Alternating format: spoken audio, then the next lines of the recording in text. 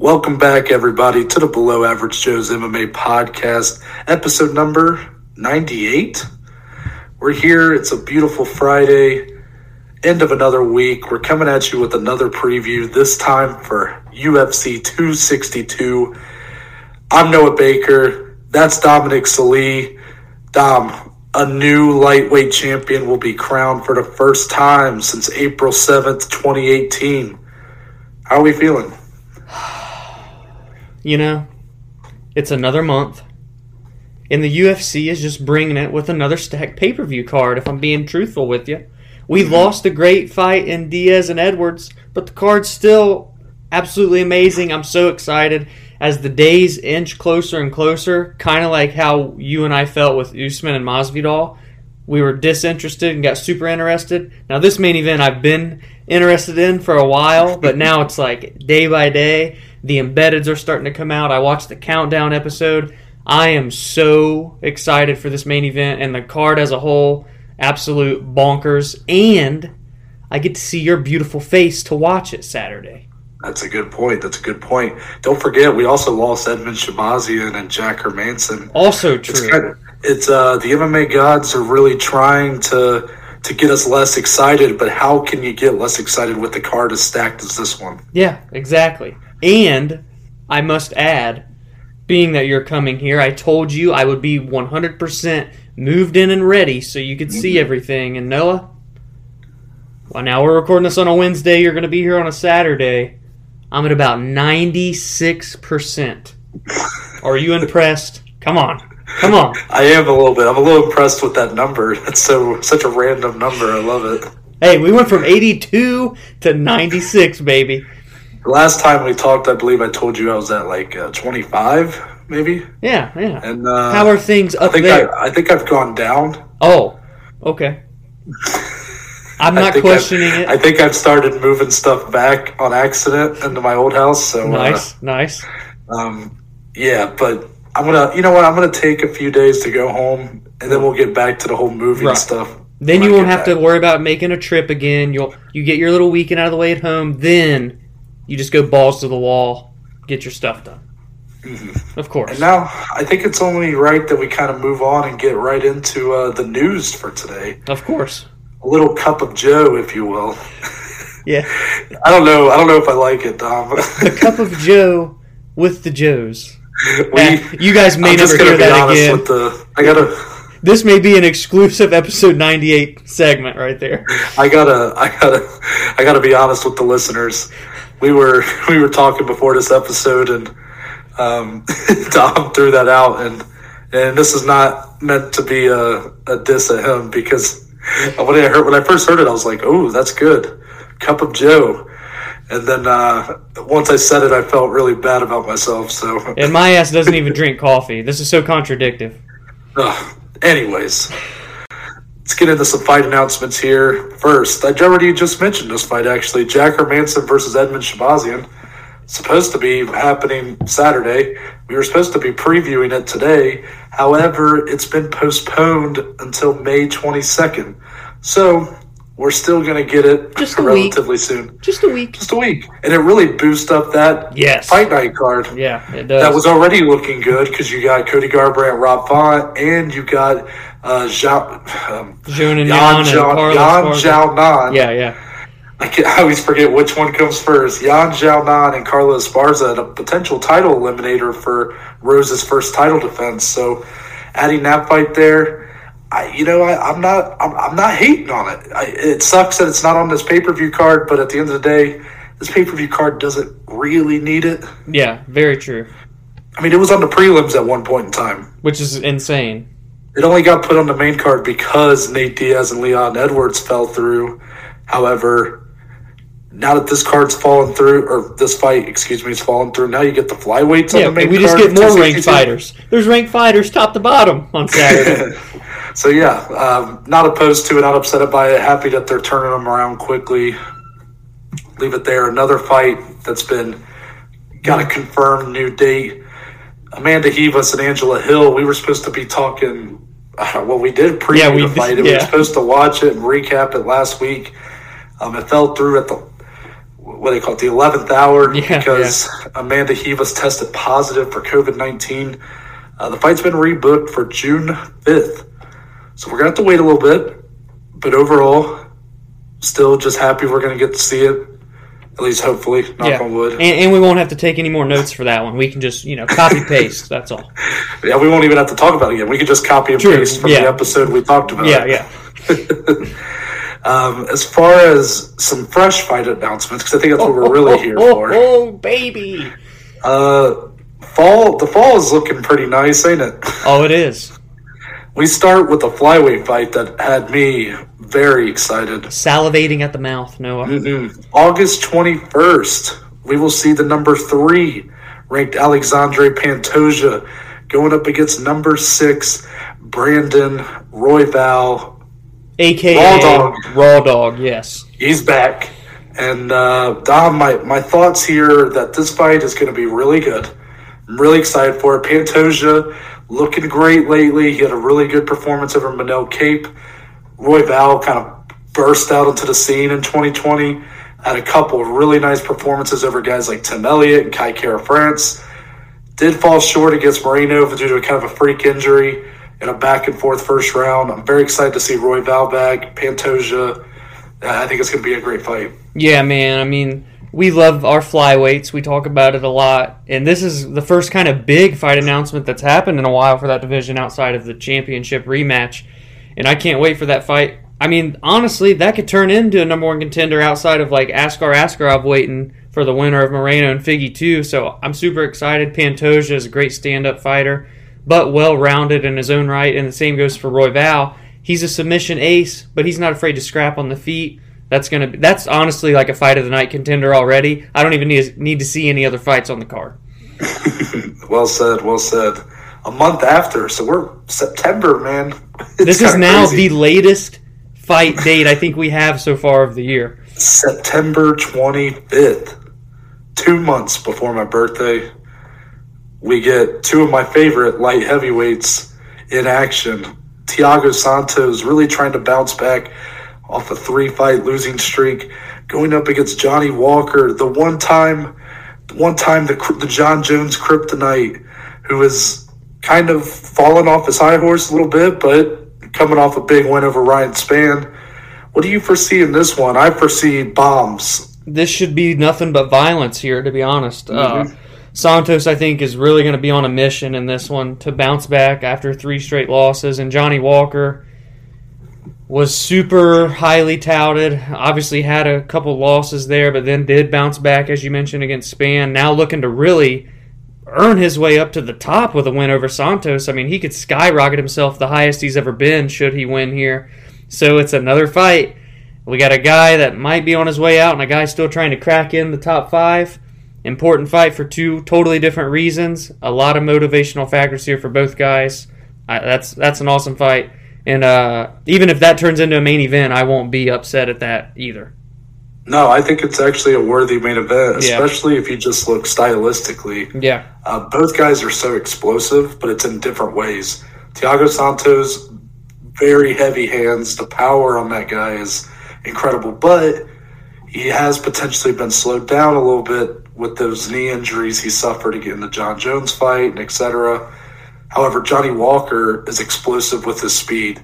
The guy is just so fast at light heavyweight and so wild. He's kind of, if Yuri Prohaska didn't exist, he's kind of what we, in a lot of ways, he's what we looked at, how we look at Yuri Prohaska now. That's how Johnny Walker was being looked at just 2 years ago. Yeah, that's a great way to put it. And now you get to see these 2 guys go at it. These are 2 of my favorite fighters in the entire division. One of them's going to have to lose. That's going to make me sad, but at the end of the day, it's the name of the game, and I'm going to be excited for the fight no matter what. Exactly, and it's even more important because that takes place 3 weeks after the light heavyweight title fight between Glover and Jan. So a lot of light heavyweight important fights in September. Very, very good point there. As for the rest, we start with a salute. Alan Jouban. Oh, no, I know you're hurting. He has retired. I kind of foresaw this coming. Alan Jouban, 8-5 UFC record. He's transitioned into a commentary role, so I'm very happy to see that he's still going to be doing some of those pre-fight, post-fight stuff with people like Karen Bryant's, names like that. So, Alan Jouban, 4-time Fight of the Night winner. The guy's really had a low-key underrated career. He's beaten the likes of Mike Perry. He just came off Jared Gooden, I believe, was his last win. That fight was a war, too. Yeah, it was. It really was. That was a great fight. He's fought guys like Dwight Grant. Why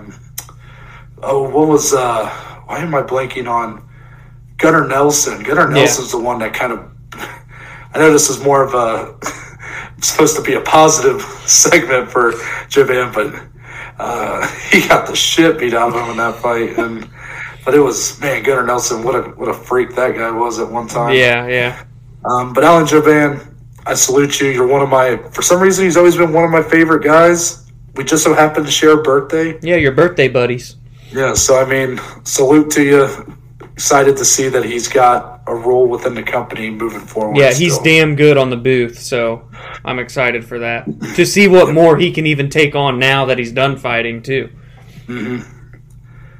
Here's a little one that's still kind of hot off the presses. Kevin Lee.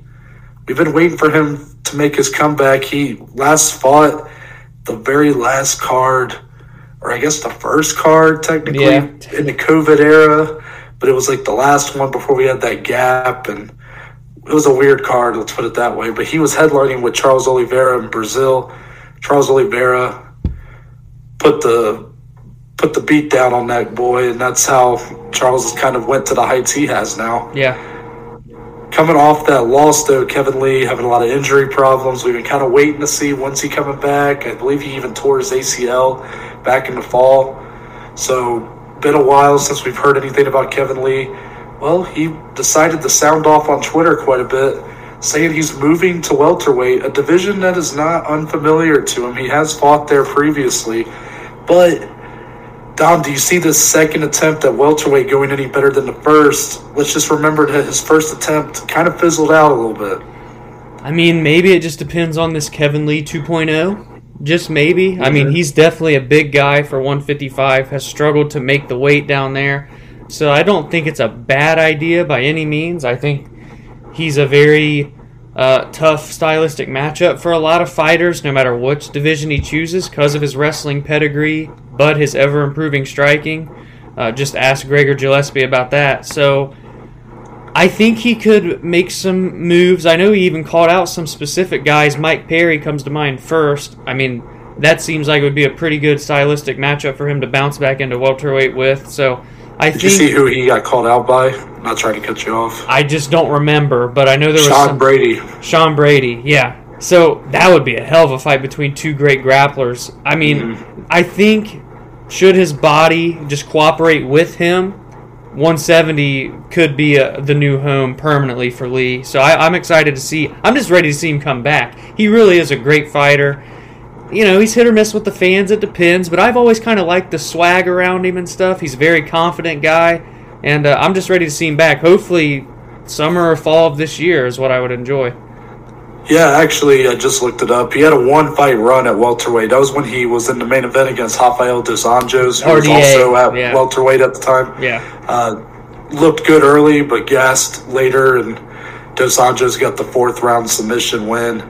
So, I mean, then he went right back to lightweight, and that's when his first fight back is when he knocked out Gregor Gillespie. So, you know, it seems like he's definitely one of those guys. If there's a reason, if you could think of a reason to tell the UFC to insert a 165-pound division, it would be, guys like Kevin Lee are the reason why. Yeah, the perfect in-between. Like, he's too big to be a lightweight. He's not quite big enough to compete with, like, the top 5 in welterweight right now.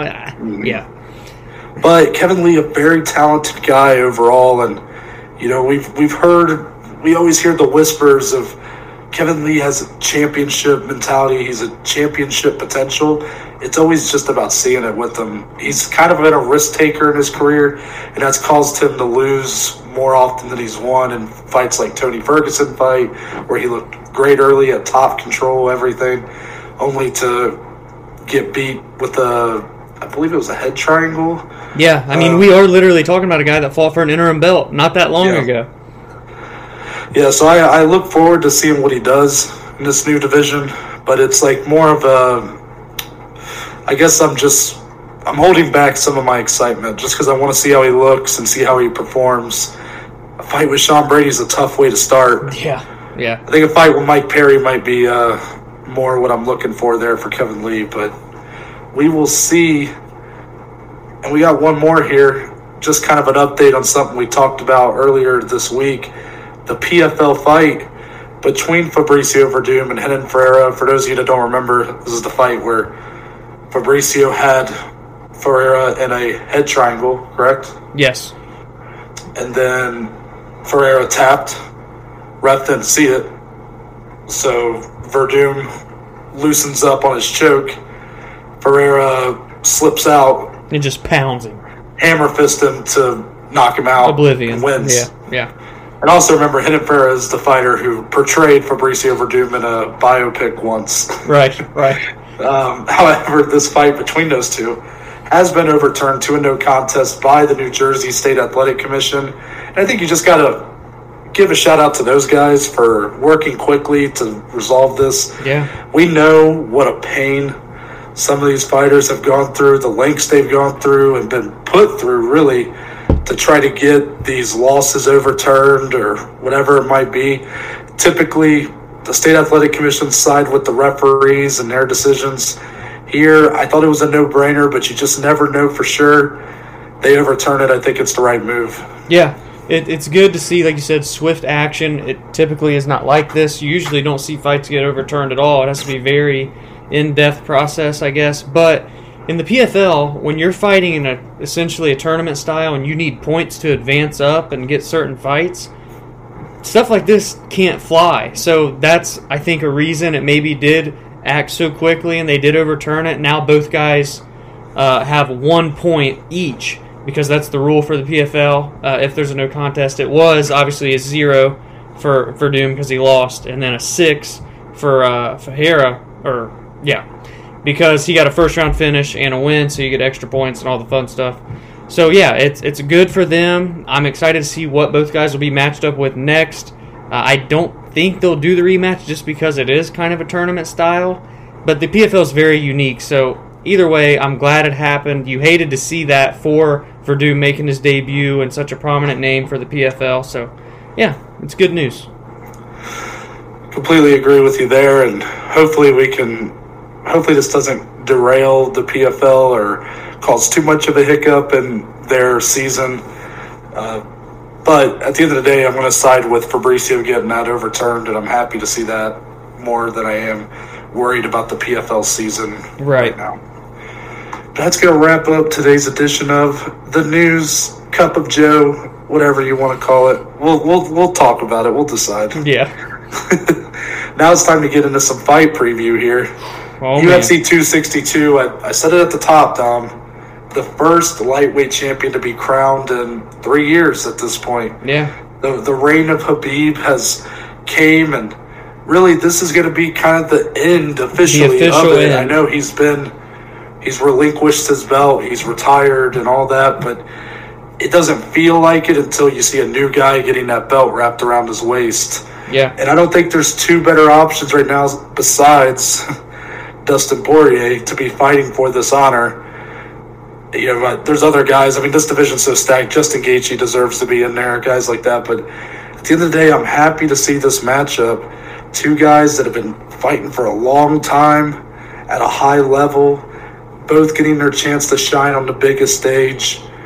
You can't really ask for any more than that. No, I mean, it's crazy. Oliveira coming into this fight with 27 UFC bouts, and just now fighting for a title for the first time. Bisping holds the record with 28 fights, I think it took to get to a title shot. So, paid his dues, and for Chandler, yes, he's new to the UFC, and he's getting a title shot in his second fight, but this man has paved the way for lightweights for a decade now, paid his dues in other organizations, and of course Bellator most prominently, was a former multi-champion there, now in the UFC. This fight is incredible matchmaking stylistically. There's nothing I could nitpick about this fight. I'm happy to hear that because I agree. Starting with our flyweights, top 15 guys going at it. Matt Schnell and Rogerio Bontoran. Dom, take it away. Well, Mr. Matt Schnell is 15-5, 5-3 in the UFC. He's got 2 KO TKOs, 8 submissions, 9 of those 10 finishes in the first round. Notable wins against Luis Smolka via submission, Jordan Espinoza via submission, and a split decision. His most recent bout against Tyson Nam. A very fun technical boxing match there. Notable losses, he actually lost to Tim Elliott on The Ultimate Fighter Season 24 in the quarterfinals. As we all know, Tim Elliott went on to win that season and fight for a title against Demetrius Johnson. He has also lost to Rob Font via TKO and the aforementioned Alexandre Pantoja via KO. On the other end, Rogerio Bontoran, he's 16-3, relatively new to the UFC with a 2-2 record. He did make his way into the UFC from the Contender Series, so he got a win there. He's got 3 KO TKOs, 11 submissions, so that's 14 out of 16 via finish, and 9 of those have came in the first round. While he doesn't have a huge notable win yet in the UFC, he has been in there with some great guys and has notable losses to Ray Borg via decision and got KO'd by Kai Kara-France. Noah, we love the flyweights, and this is another great example of a fun stylistic fight here. Yeah, you said it, man. These are two guys that side with the grappling, and we love that kind of stylistic matchup because you never really know what that's going to lead to. Is one guy going to overtake the other on the ground? Are both guys going to kind of stand and trade?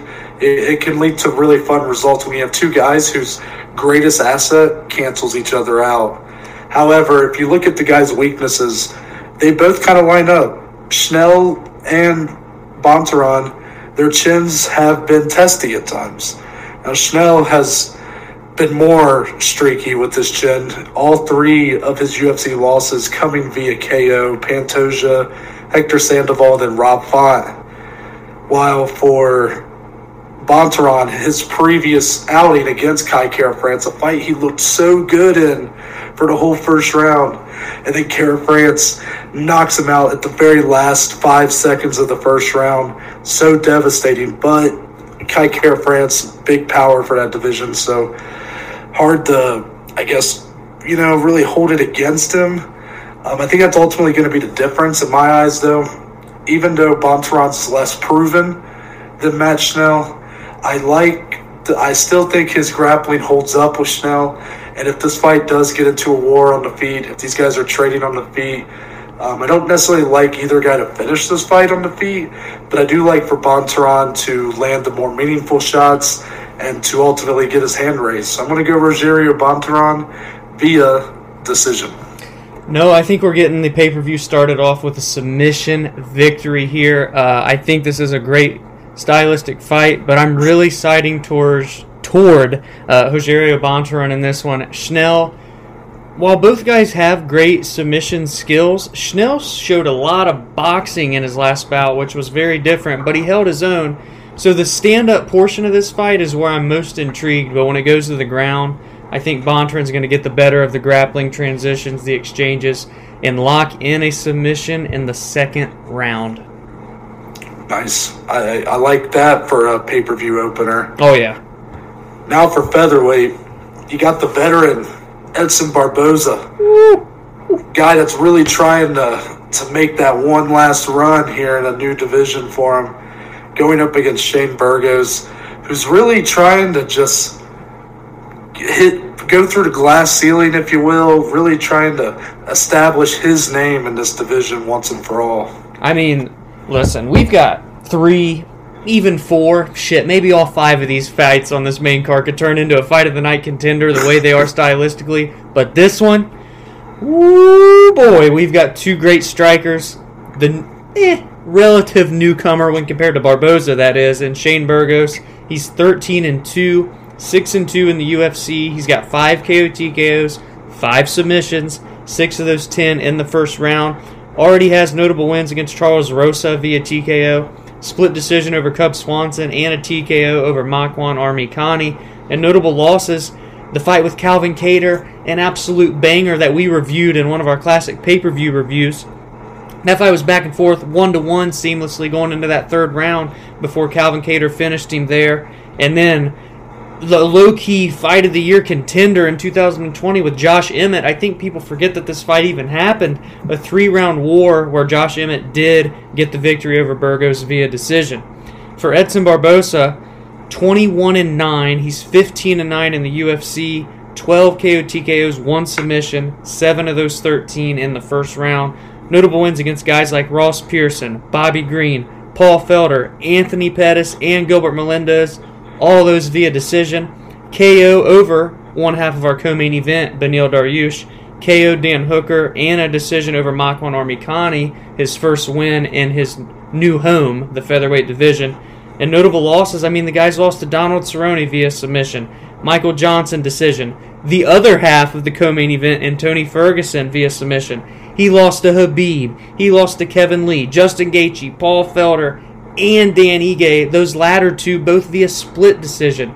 So he's always in wars. He's been there and done that with the who's who of the lightweight division. And now here he is in his third fight in the featherweight division. 3 straight ranked opponents. What can you not love about Edson Barboza? Yeah, I want to start with Barboza actually in my kind of analysis of this fight. If you look at that fight he had with Dan Ige that kind of welcomed him, I believe that was his welcome fight to the featherweight division. Yep. Look at what Dan Ige's been doing since then. I thought Barboza won that fight, and it's just kind of crazy that Ige is really looking like he's primed to make a pretty big run here soon, considering the win he just had. Yeah. And the performances he's really been having since that Barboza fight. So Barboza could very well be undefeated in this division. And with 2 strong wins, that performance with Ige was good. It was a very close fight. It could have went either way. That Amir Khani fight definitely one that Barboza looked very strong in. However, Burgos is a game opponent. Man, I love Hurricane Shane. And you look at it like this. This guy's got 2 losses, but they're 2 losses where it's like, the guy came to fight, though. Talking about 2 fight of the night contenders, 2 fight of the year contenders. The guy always comes to fight, but sometimes it can be to his detriment. So I think that's where his stylistically gets interesting, is if this fight stays on the feet, while I believe Shane Burgos is a good enough striker, he's a good high-volume striker, Edson Barboza is so electric on the feet. Yeah. And considering the risk-taking that Burgos has shown in the past that got him finished by Calvin Kattar, that's nearly gotten him finished by Josh Emmett and guys like that, I worry about him on the feet with that risk-taking, how fast Barboza is. I just worry about him getting caught. However, Burgos also has an underrated ground game, and I definitely think that that's going to be his route to victory if he can secure those takedowns or at least threaten them enough to where Barboza has to be more limited in his offensive output. I believe Burgos has it in him to get it done, though. I'm going to side with him here. I think he will wrestle quite a bit in this fight, which might surprise some people. I'm going Shane Burgos, and I'm going via decision. I'm right there with you. I'm going Burgos decision as well. It's crazy, man, when you talk about a guy like Edson. Burgos has such a high output. He just keeps coming and coming and coming. His cardio is great for being a striker with the pace that he sets. Barboza, while he's a great striker, is very patient with his counter-striking, but when he lands, that shit hurts. We're talking about a guy that has spinning back kick KOs, knee to the body KOs, leg kick finishes, body kick finishes, you name it. He's finished people with all limbs of his body. I think he's even headbutted someone once. No, I'm just kidding. He's not a cheater.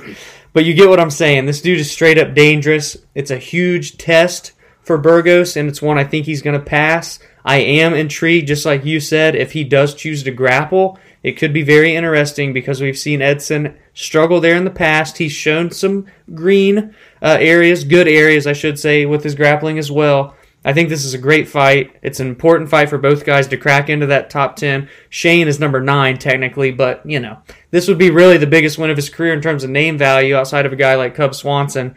So I'm very excited for this one. But Burgos via decision and the biggest win of his career. Nice. Like that we're on the same page for that one. And if you also would like to be on the same page with that one, go read Dominic's article over at Overtime Heroics. He previewed this very fight. So you can see everything he just said expanded on a little bit in words. Yeah.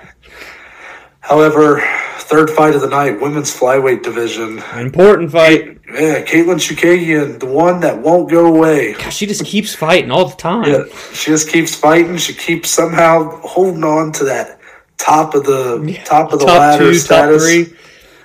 She's going up against a very promising up-and-comer, though, in Viviane Araújo. Yes.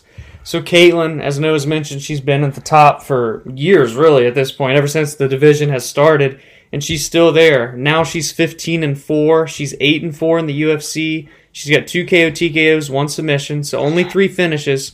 2 of those are in the first round. But, man, you look at her notable wins, and for a division that's still relatively new, she's fought and beat almost everybody. I mean, we're talking Lauren Murphy, who's looking prime for a title shot soon, Irene Aldana, Alexis Davis, Joanne Calderwood, Jennifer Maia, who has fought for a title, Antonina Shevchenko, the sister of the Queen, Valentina, and then her most recent win against Cynthia Calvillo, all of those via decision. And then notable losses, Liz Carmouche, a former title challenger, Jessica Eye, former title challenger, Valentina, that was in a title fight, she got TKO'd there, and then got the body shot KO by Jessica Andrade, which was brutal, but then bounced back with a win literally right after it. So she never quits. She's always in tough fights. But Viviane is an up-and-comer that is I think, has a very bright future.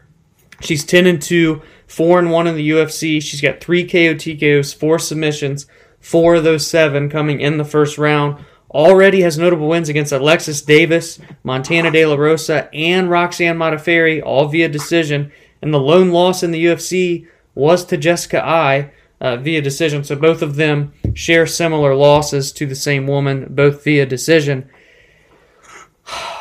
Chookagian, she's great at utilizing her length. She's 5'9", and she just continues to progress and use her reach even better.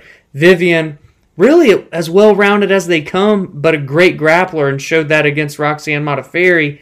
I'm curious to see what you think is going to happen in this one. It's hard to tell. It really is, because just when I think Chookagian might be ready to kind of give up that spot at the top, she just wins. I mean, to put it bluntly. Yeah. And the reason I say that is because that title fight with Shevchenko was so lopsided. I mean, she got absolutely dominated. Now, don't get me wrong, Andrade, we just saw she just had the same treatment. So really it's just Shevchenko is just another level above the rest of the competition of this division. But, it is very tempting for me to try to side with someone like Viviane because she's a fresh face. She's someone climbing the ranks right now. She hasn't fought Shevchenko before. And she does have a high finishing rate for those women's divisions. That's always something that appeals to me. But if you really look at her UFC performances, outside of her debut where she did get a knockout win over Talita Bernardo, it's been decision wins all the way. So she's definitely implemented her grappling heavy strategy into the UFC, but it's worked very well. Roxanne Modafferi, you can say whatever you want about Roxanne, but the woman doesn't get dominated very often. Yeah, she's a tough fight for anyone, man. She got dominated by Viviane in that fight. That's the thing about the difference here is when I see Viviane perform, I see her dominate her opponents. I see her really force her will on them. With Chookagian, I see her win a lot of fights. I don't really see her dominate them. I don't really see her, I guess, she does. Her finishing capabilities are not very strong. 3 wins via finish out of 15 wins. She tends to kind of win fights, but not win fights, if that makes sense. So because of that, I'm gonna go with my heart in this one. I'm going to go with Viviane Araújo, and again, I'm going to go via decision. I'm with you. I think we're 3 for 3 right now. I'm going Viviane as well. As I already mentioned at the top of this one, I think she has a very bright future. We could see, a future title challenger even out of her. I've been really impressed in her young 5-fight career in the UFC thus far, and to come in, get a main card slot against a former title challenger, a top 3 woman in Chookagian. this is her coming out party. Caitlin's had that opportunity already, but Viviane hasn't, and this is going to be it for her. Now she was on a main card with Roxanne. Now she's on a pay-per-view main card here. I think she gets it done via decision. The biggest win of her career, skyrockets into that top 3, and who knows what could be next for her. Well said. Co-main event of the evening. Oh, boy. Couple of top 10 lightweights. Tony Ferguson looking to make one more run in this division, and he's going up against Beneil Dariush, who is trying to make a name for himself with Tony here. One of the best lightweights of all time versus one of the most underrated lightweights of all time, Noah. Tony Ferguson is 25-5, the boogeyman. He's 15-3 in the UFC. Need us forget the 12-fight win streak that he went on unbeaten for 7-8 years, something crazy. He's got 12 KO TKOs, 8 submissions, 9 of those 20 finishes in the first round. Notable wins against guys like Yves Edwards, Gleison Tibau, Edson Barbosa, Lando Venata. Those latter 3 all via submission. A decision win over RDA. Submitted Kevin Lee, as we talked about. Then back-to-back TKOs, Anthony Pettis and Donald Cerrone. The only 3 losses he's had in the UFC, Michael Johnson. That's one of Noah's favorite fun facts, if you guys ever get to talk to him about that. Via decision. Got TKO'd in the interim title fight with Justin Gaethje last May. And then, as we all know, lost to the main event. Guy fighting for the belt, Charles Oliveira, got dominated, which that's kind of weird because he took some damage against Gaethje, right? We know this. But he had his moments as well and damn near finished Gaethje with that crazy uppercut. But when he fought Oliveira in December, it was very odd. You don't see performances like that out of Tony, and maybe that's more to Oliveira's credit. We'll talk about that in a few minutes. But I digress. Beneil Dariush, on the other hand, he's 20-4-1, I should say. 14-4-1 in the UFC. He's got 5 KO TKOs, 8 submissions, 8 of those 13 in the first round. Notable wins. Anthony Rocco Martin via submission. Diego Ferreira twice, both via decision. Jim Miller, Michael Johnson. He KO'd James Vick. Thiago Moises, which is looking like a great win. We love Thiago Moises the way he's been looking recently. He submitted Drew Dober. He submitted Frank Camacho.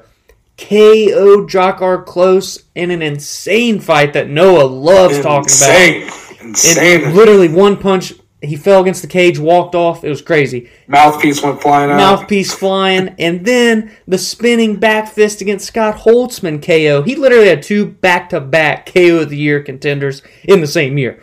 And then notable losses. Michael Chiesa, he got submitted. He got KO'd by Edson Barboza, as we mentioned. And then Alexander Hernandez via KO. But has not lost since that Hernandez fight. He's coming into this on a 6-fight win streak. People, we got to put some respect on Beneil Dariush's name.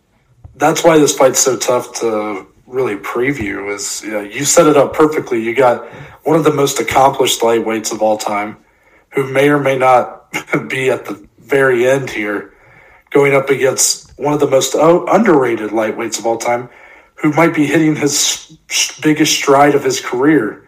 So it's that we talk about this all the time. Those fights that are so hard to predict, but we love to watch, where 2 guys, it's huge for them. The biggest fights of their career for potentially way different reasons. Tony Ferguson, back-to-back losses after that huge winning streak he was on. And for the better part of, 8 rounds, he lost the majority of them. Yeah. However, I still look at that Gaethje fight as, I think that was more... It weared on him more in the later rounds, but for the first 2, maybe 3 rounds, Tony was very much in that fight. Oh, yeah, like very competitive. Nearly finished it. But rounds 4 and then ultimately 5 when it got stopped, got a little one-sided. Yeah. That Charles Oliveira fight, though, we gave him the Joey for Performance of the Year for a reason. Yeah. Charles Oliveira brought the book of how to beat Tony Ferguson, read it twice, and implemented every bit of that strategy into that fight. That was the one. I've never seen Tony be beaten so one-sided, so helplessly. Every single aspect of that fight, he lost. The arm bar in round 1, nearly broke his arm, and he still wouldn't tap. It was disgusting. I mean, Charles Oliveira, I mean, that was the closest. I'm not going to say Tony would ever quit, but that was the closest that I could see a man like that just sitting there. I saw it in his eyes a little bit where it's like, damn. Yeah, it's something you never thought you would see in Tony Ferguson. For Beneil Dariush, he is on the best streak of his career. That win over Diego Ferreira back in February was a good one. It was a split decision, but I thought he clearly won that fight.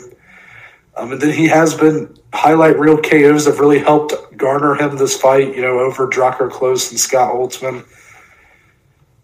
It's just, in theory, if Tony Ferguson comes in here and performs the way Tony Ferguson has looked before, then to me, there's no question he should win this fight.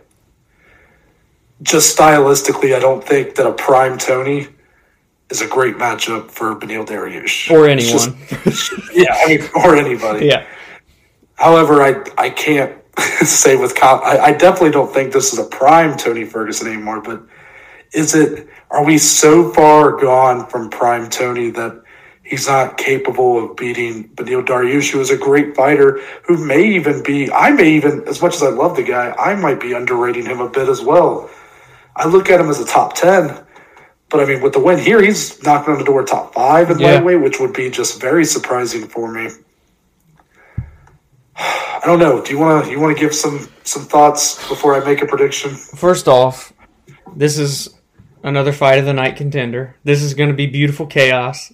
I want to say this is my fight of the night pick, by the way. I agree, 1,000,000%. As much as I wanted to go Burgos Barboza, I even wrote a freaking article on it. This fight right here, this is nothing but violence, blood, guts, grit. This is the fight of the night pick for me as well. We've talked about this. Dariush hits people a lot, but Dariush gets hit a lot. Now, Tony's been getting hit a lot too recently, which might make it even easier to pick this as fight of the night. But I just think that Tony's just pacing. I mean, Beneil doesn't really get tired either, but he gets a little more tired. We've seen that fight with Ferreira that went 3 rounds. If you're comparing his cardio to Tony, it's no contest. Exactly. And I honestly just see that playing the biggest factor. I think both guys have their moments. I think Dariush lands some big shots on Tony. Could even see this being 1-1 going into round 3. It's going to be that razor thin, that competitive. But that's when the boogeyman's going to come creeping in. I think he's going to be able to drop Dariush, hurt him bad, and finish him in the 3rd round via submission.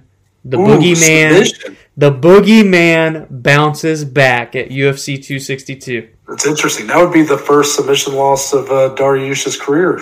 Or no, second. Outside of Chiesa, yeah. Yeah, sorry, that'd be a second. See that. So here's the thing: is people don't realize Beneil Dariush is actually his most reputable trait or a skill is his wrestling. Oh yeah, his BJJ is awesome. That's definitely his background, but he doesn't use it that much. He prefers to he does prefer to get into a war of fists, if you will. Yeah. Oh yeah. Which, at this point in Tony's career, that might be the best kind of fight for him, going up against someone who's such a good wrestler. You might just prefer to be like, let's bang. Dom, I'm going to agree with you in this assessment. I'm also going to go Tony Ferguson. A lot of this might be wishful thinking, and I do think this fight's going to be a war. I think Dariush is going to surprise some people. I think for others, he's going to really kind of climb out of the shadows of the lightweight division. But ultimately, I think Tony gets it done. I think Tony turns back the clock maybe for one last time, or maybe to show people he's not done yet, whatever it might be. I am going to, this is my 4th straight decision, but I am going to go Tony Ferguson via decision. I mean, this fight someone could easily get stopped in here, but... this fight could end in the first 10 seconds. But I have a feeling that I don't necessarily believe in Tony Ferguson's... I don't know if he can really knock out Beneil Dariush. I definitely think his output could overwhelm Dariush, and that's why a submission win could make some sense here. It just remains to be seen, but I'm going to go with the decision, Tony Ferguson. I think it's going to be a war back and forth, 2 rounds to 1, super close. I mean, can you have a fight with 2 tougher guys going against each other? Like, I wish had they had the time, they could have made this 5 rounds. Like, Yeah. oh my word, that's what I would have loved to see. It's crazy how I used to hate that idea. Now I'm like gung ho for it. I'm fucking calling shots. All these people, hey, you guys need to fight for 5 rounds, but I can't wait for that co-main event. But there's another big lightweight fight happening. Has there been a more 50-50 fight that we've previewed on here than this one? I feel like I've been saying this a lot lately in some of our preview episodes where I'm like, man, this is one of the hardest fights I've had to do on the podcast. We've been doing this since last August. This is top 3. Top 3 hardest fight I've ever had to do. So we have Charles Oliveira. As you mentioned, this will be his 27th UFC fight. 28th. It'll be his 28th, Yeah. okay. So this will be his 28th UFC fight. If he wins, he ties Michael Bisping's record for most fights prior to winning or fighting for a UFC belt. I don't know. I think it's just fighting for a UFC belt. I don't know the verbiage.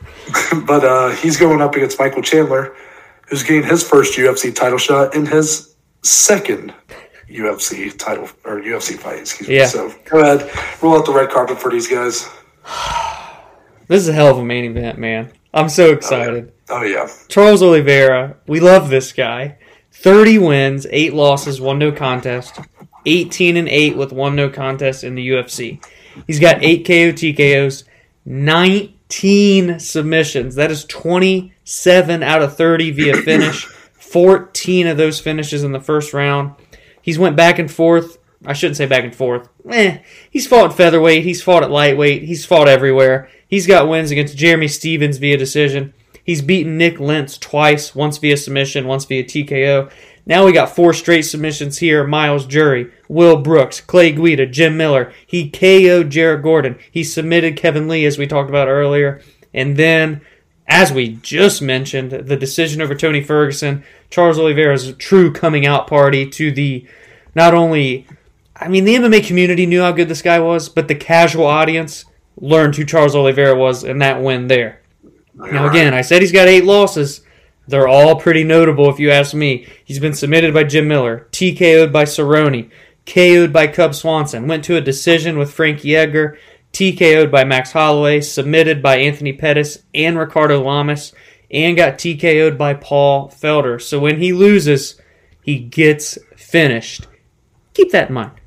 Michael Chandler, 22-5, 1-0 in the UFC, but we're talking about a former Bellator champion, the face of Bellator for years, really. He's got 10 KO TKOs, 7 submissions, 13 of those 17 in the first round. Notable wins against Patricky Ferreira, Pitbull's, well, they're both called Pitbull, but Patricio's brother, the current double champ in Bellator, Patricky, beat him twice, once via decision, once via KO. Submitted Eddie Alvarez. He's beaten Benson Henderson twice, once via decision, once via KO. And then in his debut in the UFC, KO'd Dan Hooker in a damn sure impressive fashion. Notable losses, he has lost to Eddie Alvarez via split decision, lost to Will Brooks twice, once via decision, once via TKO, and then lost to the other Pitbull, Patricio Ferreira. That's who took his belt. I think it was 2 years ago to the day on May 11th, actually. So, yeah, he got TKO'd there. The dark horse of the lightweight division, the guy from the other organization, here they are clashing for the vacant lightweight belt. We're getting a new champion, Noah, but who's the new champion going to be? Oh, can I just add one more thing? Yeah, yes, you can. Someone's getting finished. Yeah. And I'm going to be honest, although I had a hard time predicting the winner, I'm 92% sure this fight isn't even getting out of the first round. You just took the words right out of my mouth. This fight on paper is 50-50 for me. I could see just as many. If 100 times these two fought, I think 50 times Oliveira would win, 50 times Michael Chandler would win. But I could tell you probably 100 or 99 of those ain't going out of the first round. That's just the way it is. These guys get in there, and they like to get it done quick. And also, they have at times gotten caught pretty quick, as on the other side. So let's start with Charles here. I was very curious in the build-up to this fight. You know, when I get on MMA Twitter and whatnot, I was curious to see who what people were going to be kind of over analyzing or over evaluating in these two fighters, since this fight is so close on paper. And for Charles, I think people were looking too much into his early losses and the fact that he, early on, and this is something I said in the preview for his fight with Tony Ferguson, because I predicted Tony to win that fight. I said that when Charles gets beat up a little bit, he kind of quits. He doesn't take a lot of damage before he kind of just is done.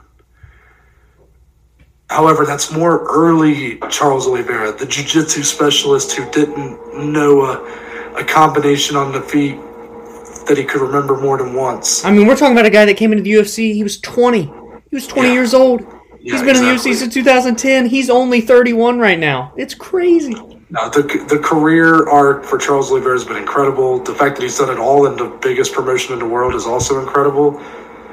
A lot of these early losses were against the tough opponents, too. I mean, as a early 20s, he's fighting guys like Cub Swanson, Frankie Edgar, Donald Cerrone, Jim Miller. I mean, come on. These are guys that were well established at that point. Oh, yeah. However, in this later career he's had, again, he hasn't lost since the Paul Felder TKO at UFC 218. He did take a little bit of – he's had some competition, a little lower competition. He started with the win over Clay Guida. Guida, a legend, but at this point in his career, not exactly the highest caliber of opponent. Wins over Jim Miller at that point in Jim Miller's career, David Tamer, Nick Lentz, Jared Gordon. These aren't super, I guess, impressive name value wins, but again, he's finishing all these fights. Yeah. So he's showing that he is a level above. Then you get to the Kevin Lee fight where, again, he dominates Kevin Lee for the better part of 3 rounds, showing just how good he is, and then ultimately completely one-sided beating of Tony Ferguson.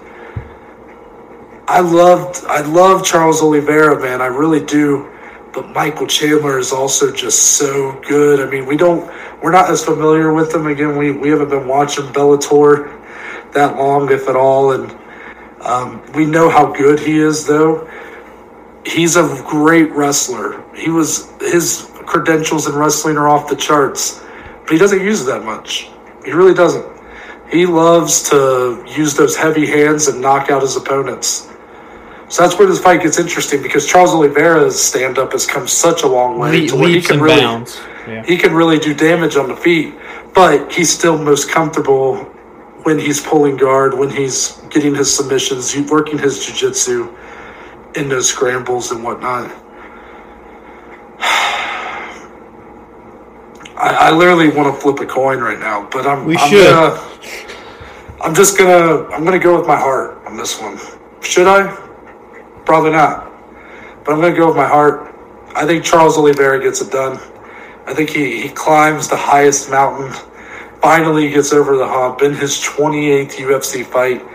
And I think he gets it done via a first-round submission, the first submission loss of Michael Chandler's MMA career. See, I'm going the opposite way in terms of I'm going with my mind and against my heart, because, man, that power that I saw from Chandler against Hooker, to finish Hooker like that, he's lightning fast on the feet, too. Like, I know Oliveira has grown leaps and bounds in the striking. I don't know if he's at the level that Chandler is, especially after what I just saw in January. And we've seen Oliveira get hurt before, and I think that's what's going to happen. I think we see, honestly, kind of a similar knockout as to the Hooker one. I think Michael Chandler, Mr. Bellator, Mr. Nature Boy Ric Flair, cutting promos in the post-fight Octagon press conference, gets the first round KO, TKO, and all of a sudden the UFC is like, damn, wish we had this guy sooner. But I can't wait for this fight. I love Oliveira so much, I just couldn't go with my heart this afternoon. I gotta go Chandler. I think he gets it done. And either way, man, this is one of those fights, because we hate when like our favorite guys fight or whatever. Now, obviously, we love Oliveira, but we don't necessarily have a dog, and we just love both guys. We can sit back. We don't care what the result is because we're happy either way. That's what this fight is here. And really, the co-main event as well. 100%. This card, man. Yeah. Even though I said I'm going with my heart, that's more like, I don't know. It's like in my head, I see Chandler's clear route to victory a little more. But my heart's like, man, you know, the grind that Oliveira had to go on to get this opportunity. I'm like, I just see, you know, him just really putting it all together right here, one time, performance of his life kind of thing. But if Michael Chandler wins, I'm still going to be happy for the guy. I love Michael Chandler. I think he's gotten a lot of unnecessary hate. Yeah. And, I think he's finally starting to grow on people. He what? Finally starting to grow on people. Yes. Day by day, you know. Yes, his personality is very just hard to hate. Yeah. It really is. And whoever wins this belt, I look forward to seeing them potentially fight the winner of Dustin Poirier versus Conor McGregor 3 or maybe Justin Gaethje, whatever it might be. I think that the winner of this could be champion for a long time. Yeah, I do agree. I think both these guys are very dangerous and tough stylistic matchups for these other top-ranked fighters. We could see another multi-fight reign, just potentially. But that's going to wrap up our preview for UFC 262. Check out these fights Saturday night. Dominic, you know, I'm going to put you on the spot. Yeah. What are the times? Okay, well, pay-per-view, 10 p.m. Eastern Standard Time. I can get that one off my chest early. We've got some Fight Pass prelims. What do we got on there? How many fights? We got 3 fights. Did you just say Fight Pass prelims? Well, they're still labeled that way on the UFC app. Or ESPN Plus. I know a lot of us have that these days. We got both because, you know, we're the podcast guys. Anyway, yes, we are. 6:30 p.m. for the early prelims. 8 p.m. on ESPN for the 4-fight main prelim card featuring Andrew Ali and Antonina Shevchenko. Lando Venata's fighting. Jacare Souza's fighting. So good prelims. And then 10 p.m. pay-per-view Eastern Standard Time. I'm telling you, if you're a fight fan, casual or not, you probably should be tuning in this Saturday. Yeah. Now we got to talk about next week. So Monday, obviously we'll be recapping all the action that we just previewed here, along with any of the prelims that stick out to us and everything in between. That'll be on Monday's results and recap episode. And then Wednesday. Obviously, this episode will be a shit ton extra special. Just a bit extra special. Just a little. And you know, if you want to know why, we've been throwing some, I don't know if you want to call them teasers, or we're just basically telling you what we're doing. At this point, you might be a little dumb if you don't know. But we love you. Go follow our Below Average Joe's Twitter and Instagram, which Dom will plug here in a second. But I just want to say Wednesday, we're doing a classic pay-per-view review. And since it is our episode 100, a big milestone for us, it only makes sense that our classic pay-per-view review be UFC 100. Oh, man.